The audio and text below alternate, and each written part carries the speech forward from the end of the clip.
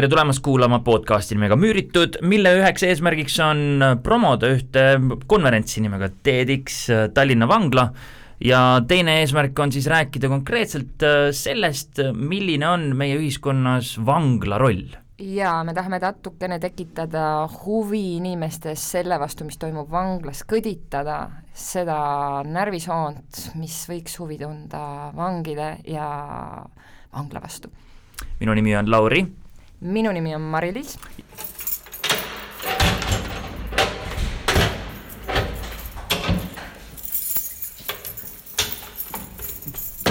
Tere, mina olen Lauri Tankler ja me oleme siin põhimõtteliselt esimest korda kokku istunud selle jaoks, et arutada vanglast. Räägime selle asja läbi, et mis värk selle podcastiga ja mis värk selle vanglaga on. Mari-Liis, tere, kes sa oled? Miks sa siin oled? Miks sa seda teed? Mina olen Mari-Liis, töötan muidu riigiametnikuna ja me korraldame konverentsi vanglas, inspiratsioonikonverentsi nimega Müüritud. Ja Müüritud räägib siis sellest, et on sõnade mäng müürita olekust ja müüri sees olekust. Ja meie kogu konverentsi siis eesmärk on natukene tekitada huvi ja ka podcastide eesmärk tekitada huvi vangla vastu ühiskonnas, sest arvatavasti see ei ole just selline esimene teema, mis ühiskonna võib-olla ka ajakirjanike meeli ei, tõepoolest ma esimese asjana hommikul üles ärgates nagu ei mõtle selle peale, et kuidas täna Eesti vanglates läheb, eks ju, et võib-olla tõesti, et see aga võib-olla sa siis mõtleksid, kui sa teaksid, et sinu naaber on näiteks kohe, sinu naabriks saab vabanev kinnipeetav?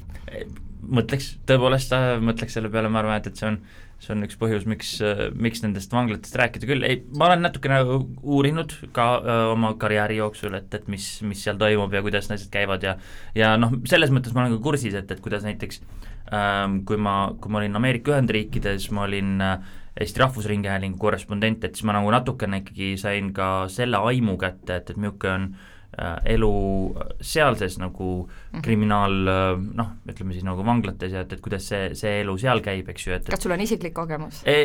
Ma olen käinud ainult mingisuguses muuseumi vanglas, ütleme niimoodi, et kohas, kus kunagi oli vangla ja enam ei ole, eks ju.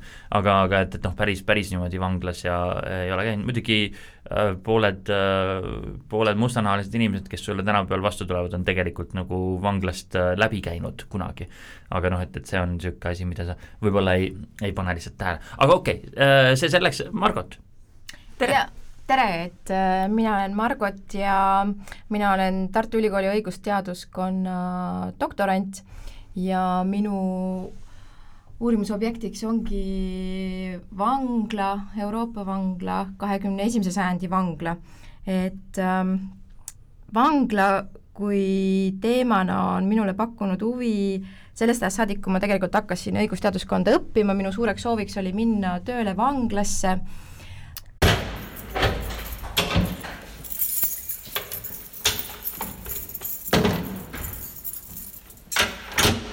Nendele inimestele ka, kes võib-olla ei ole väga kursis sellega, mis asi on TEDx, eks ju, et mis asi see TEDx on? TEDx on siis selline inspiratsioonikonverentside sari, mis sai alguse USA-st ja mis toob siis kokku erinevate eluvaldkondade esindajaid, kes peaksid siis pidama maha oma elukõne. Aga need selles mõttes ma saan aru ja ma olen nagu kuulnud, et need TEDxid on nagu olemas ja on tähtsad inimesed seal asju räägivad, eks ju, aga et kui me nüüd räägime sellest, et see peaks olema mingisugune vanglavärk, eks ju, et need ideed jõuaksid kõige säravamate inimesteni ja nii edasi, siis ma ei tea, minule ei tule see esimese asjana pähe, et okei, viime need mingisugused elustiili ja innovatsiooni kõned nii-öelda kuskil vangis istuvate inimesteni, kes on, kas see on lihtsalt minu mingisugune piiratud nägemine sellest? Ma arvan, et see ei ole üldse sinu piiratud nägemine, et üks põhjus on tõesti vastuoluline, eks, et teha inspiratsioonikonverents vanglas, kinnises vanglas, mis on selline räämas, tõeline nõukaaegne vangla, Tallinna vangla pannakse 2018. aasta jooksul kinni, kolitakse uude betoonlinnakusse siis kinnipeetavad. Miks me seda konverentsi vanglas korraldame, seal põhjusi on mitu, üks on see, et aidata maha pesta seda märki, mis on kinnipeetavad. Meie hinnangul oleks vaja ühiskonnale natukene võib-olla avada seda, mis toimub vanglas, et vangla võiks olla selline koht, mis valmistab ette kinnipeetavaid vabanemiseks, eelkõige on küsimus sellis, et milliseks naabriks ta neid kinnipeetavaid valmistab. Aga siin me juba jõuame selle nii-öelda filosoofilise küsimuseni, eks ju, et mis asi see vangla ja selle eesmärk on, eks ju, sina ütled, et vangla eesmärk on valmistada inimesi ette vabanemiseks, eks ju, et ma saan aru, et see ei ole ainukene lähenemine vanglale vist.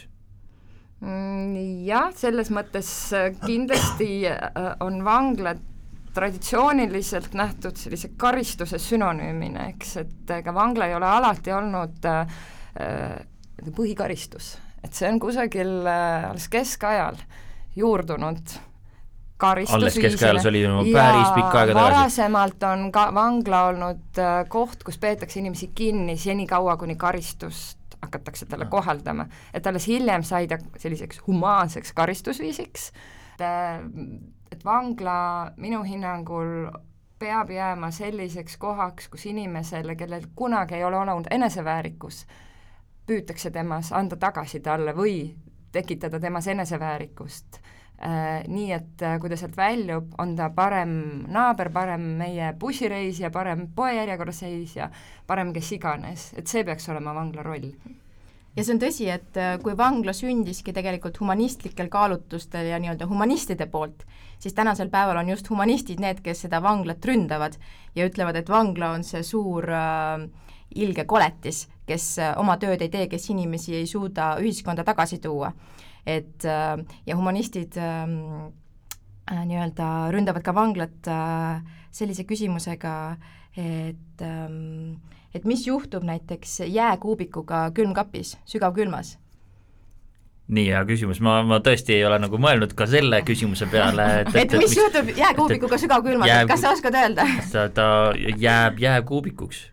Täpselt nii, et ehk et kui vangla ongi ainult selline koht, mis sulgeb inimese kuskile kambrisse koridoride sügavuses 24 tunniks ööpäevas, 7 päeval nädalas, siis põhimõtteliselt ühiskond võib tunda ennast turvaliselt, sest tõenäoliselt see isik mitte midagi seal kambris korda saata ei saa. Aga kui see isik välja saab, siis on küsimus, et ehk et vastus minu küsimusele, et jääkuubikuga ei juhtu mitte midagi vanglas, ja samamoodi ei juhtu ka ja sellises ainult julgeolekule keskendunud vanglas inimesega mitte midagi, ta pigem muutub hullemaks, et selles mõttes, et me ei suuda sulatada maha seda nii-öelda seda kihti ja neid probleeme, mis viisid tema nii-öelda sellele kuritegevuseni. Ja kui me sulgeme oma mõtted sellele, et miks üleüldse peaks vangidele inimõigusi tagama. Vastus sellele on ju ikkagi see, et inimõigused ongi need töövahendid, et sulatada seda jääkuubikut. Mina ise riigiametnikuna, mis on mu põhitöö, arvan seda, et riik ei tohi rohkem kurja teha. Et Akina Toomas vist on öelnud seda, et kurjus tegelikult ei ole olemas, kurjus on headuse puudumine, mis tähendab seda, et teinekord me riigina äkki ei saa ise päris täpselt arugi, et kui me seda headust ei tee või laseme siis kurjal õitseda, et pole mõtet loota head nendelt, kes pole ise kunagi head kogeda saanud. See on hea point, aga no, et kuidas sellele aitab kaasa siis see, et nüüd viia mingisugune inspiratsioonikonverents hoopiski vanglasse, kas siis vangid peaksid saama inspiratsiooni sellest? Kindlasti, üks grupp, kes võiks inspiratsiooni saada, on vangid, pärast et me Margotiga oleme seda meelt, et inspireerivad lood teadusest, kunstist, muusikast, mis iganes muusika ise muudab meid tegelikult kõiki paremaks, et kogu selle TEDxi nagu kõne mõte, mis mind eriti võlub nende juures, on see, et me tahame peale seda kõnet natukene võib-olla teistmoodi käituda või me mõtleme oma käitumisele. Ja kuna meie konverentsi pooled pealtkuulajad või kuulajad, siis osavõtjad on kinnipeetavad, siis see on eelkõige mõeldud, suunatud ka neile, aga ka kõigile meile, kes me oleme väljaspool, kes me saame vabalt nii-öelda teisel pool müüri liikuda. Sama oluline on ka see, et me väljaspool vanglat alustaksime debatti, et me ei muutuks intellektuaalselt selliseks mandunuks, et me ei taha rääkida ebameeldivatest teemadest, olgu selleks siis vangid või olgu selleks sisserändajad või mis iganes muud sellised nii-öelda keskmise eestlase jaoks võib-olla ebamugavad teemad. Et just, et meie ühiskond näeks, et on korraldatud vanglas midagi sellist erilist, mida tegelikult TEDx-konverentsi on vanglates korraldatud, aga mitte pluridistsiplinaarsena, ehk siis on korraldatud TEDxi konverentse vanglates, mis on vanglateemalised. Aga meie konverents on tegelikult väga selline nii-öelda värvikirev, sest me räägime vanglatest ainult 10 kõnest 2 on vanglateemalised. Ma olen täiesti nõus sellega, et me peame avama ühiskonnas võib-olla nii-öelda mõtteuksi, et me oleme üsna hiljuti kogenud seda, kuidas süstlavahetus narkomaani süstlavahetuspunkti jaoks kogutakse hoogsalt allkirju, et seda süstlavahetuspunkti ei tule ja mul on endal kogemus ühe Eesti väikelinnaga, kus taheti avada vangidele majutuskeskust endistele kinnipeetavatele, tegemist oli 6 endise kinnipeetavaga, keda taheti sinna majutada. Linnas koguti 1000 allkirja selle vastu, majutuskeskus jäi rajamata, et küsimus ongi eelkõige, et mis me siis nende inimestega teeme, et Anna Markina ja Aet Annist on pool aastat tagasi Postimehes kirjutanud tegelikult sellest, kui me suuname need inimesed veel ühiskonna äärealadele, siis need jäävadki sinna, eks, et nad ei saagi kunagi välja, nad jäävadki ringlema ja kui ma vaatan viimast statistikat, siis 60% Eesti kinnipeetavatest, kes vabanevad tähtaegselt 5 aasta pärast, on uuesti karistatud. Mitte tingimata tagasi vanglas, aga nad on uuesti karistatud. 60%? No circa 60, jah, 58-60 niimoodi. Ja lootus on see, et no las ma püüan siis seda sõnastada, eks ju, et kui see kinnipidamise aeg või kui see nagu kogemus neil oleks kuidagi nagu parem või kuidagi oleks kuidagi, mis ma nüüd ütlen, neid normaliseerunud, neid kasvatatakse ümber või kasvatatakse ümber on muidugi naljakas öelda inimeste kohta, kes on täiskasvanud, eks ju, et siis, kui neil oleks see kogemus parem, siis nad tuleksid sealt välja, oleksid oma karistuse ära kandnud ja oleksid jälle normaalsed inimesed. See kindlasti aitab rohkem kaasa kui see, kui me seame neile tarbetuid piiranguid, mida me võib-olla päriselus keegi ei nagu rakendaks.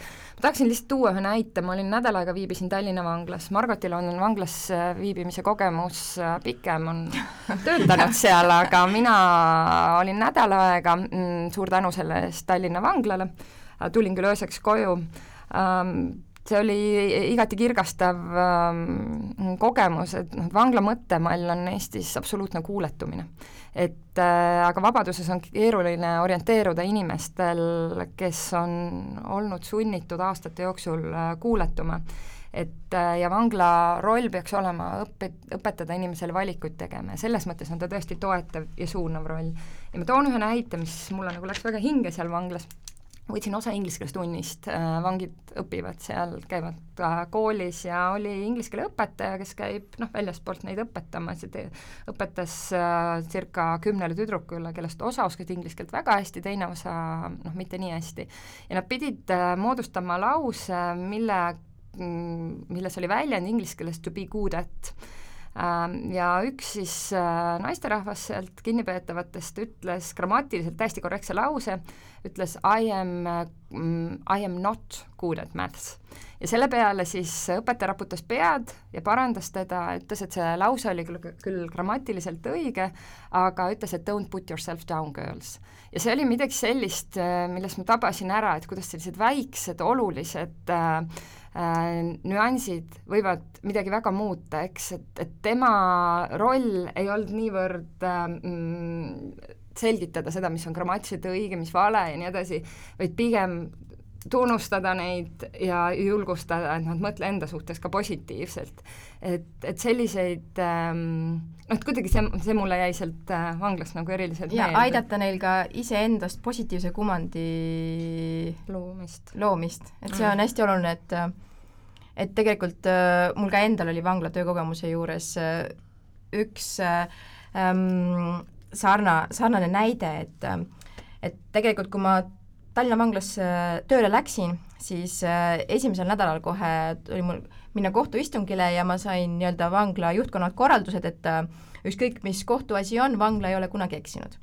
Ja nii ma siis noore juristina läksingi kohtuistungile ja pidin kaitsma siis vanglat, kes oli karistanud kinnipeetavat kartserikaristusega, aga jätnud võtmata kinnipeetavalt seletuskirja, mis on tegelikult vastuolus meie õigusaktidega. Ja kohtunik loomulikult, tänan ka siinkohal seda kohtunikku, kes minu siis noore juristina esimesel töönädalal tegi kohe täiesti maatasa. Et sedasi, et ma kohtuistungilt väljudes mõtlesin, et ma ei tea, kas ma üldse enam suudan jätkata tööd juristina või mitte, aga ma leidsin lahenduse enda jaoks, et ma ei saa enam seda tööd teha, et kui ma pean kaitsma ebaõigust ja ebaõiglust, siis ma pigem seda tööd ei tee. Aga õnneks oli ka tegelikult Tallinna vangla juhtkond hiljem koostööaltis ja andis mulle nii-öelda üsna vabad käed, et viia siis sisse mingisuguseid väikseid muudatusi vanglasüsteemis. Ja mida ma siis tegin, et ma kutsusin selle sama kinnipeetava, kellega meil see kohtuasi oli, kutsusin enda jutule, sest tegelikult see oli ka selline sarikaebaja, see kinnipeetav, et tegi kümneid ja kümneid kaebusi vanglale, mille peale siis riik kulutab kümneid ja sadu töötunde, mitte ainult vanglas, vaid ka kohtuniku abid, nii-öelda need saatmismeeskonnad, kes siis toona veel kinnipeetavaid kohtusse viisid ja nii edasi. Ja tuli minu juurde see kinnipeetav, kutsusin selle vanglaametniku ja ütlesin, et nüüd on hetk, kus vangla peabki ütlema kinnipeetavale vabandust, me oleme eksinud. Et mitte keegi ei ole eksimatu, me oleme kõik inimesed, me teeme, eks ole, vigu. Mis mind selle asja juures üllatas, oligi see, et esiteks vanglaametnik pärast mingisugust väikest vastupuiklemist vabandas kinnipeetava ees, aga see kinnipeetav, kes tuli vangla juristi jutule, ta oli selga pannud ülikonna, ta tundis ennast kui inimesena. Tal oli oma märkmik, tal olid oma nii-öelda väikene kõne ette valmistatud ja tegelikult see, mis ta seal ütles, oli täiesti õigus, sest vangla oli tema õigusi rikkunud. Ja pärast seda see kinnipeetav võttis kõik kaebused tagasi, mis tal tol hetkel olid. Et lihtsalt üheks hetkeks andsime talle võimaluse tunda ennast kui inimene, kui üks meie seast. Ja tegelikult kasu oli antud olukorras nii-öelda meil kõigile oli lõpplahendus see palju soodsam kui see, et me oleks jätkanud kohtus mõttetuid vaidlusi. Võtame selle esimese podcasti nüüd siis sellega kokku, et kui te mõlemad olete olnud selles süsteemis nii-öelda tegelikult ka riigi poolt sees, siis võib-olla minu küsimus ongi see, et suurte pisikesed asjad on toredad, väga nunnud, eks ju, et keegi saab üheks hetkeks ennast tunda nagu paremini. Aga et mida saab ja mida peaks tegema siis riik, ehk siis seadusandja või siis ministeerium, siis et selle jaoks, et need asjad niimoodi läheksid, nagu teie seda soovite ja soovitate? No riik peakski normaliseeruma vangla tingimusi, et mis tähendab ennekõike seda, et ehitada sellised vanglad, mis võimalikult palju siis üritaksid simuleerida sellist ühiskonda, nagu meil on see ka väljaspool vanglat, ehk see tulevane elukeskkond, kuhu see kinnipeetav vabaneb. Ma arvan, et üks asi, mida mida riigil oleks võimalik teha, on mõtestatud tegevuse tagamine vanglas. See tähendab seda, et kui töötab tõesti marginaalne protsent või mingi tegevusega on hõivatud vaid marginaalne protsent kinnipeetavatest, siis see on väga suur riskitegur hilisemaks mitte toimetulekuks ühiskonnas. Igal juhul paneme siinkohal punkti ja me järgmistes podcastides selles samas sarjas me kuuleme siis sellest, kuidas Eestis vanglas olnud inimesed kirjeldavad seda, mis on juhtunud ja kuuleme ka sellest, et milline on vangla kogemus ka teistes riikides. Nii et praegu ütlen aitäh, et me niimoodi saime pihta hakatud ja kuuleme veel. Aitäh sulle!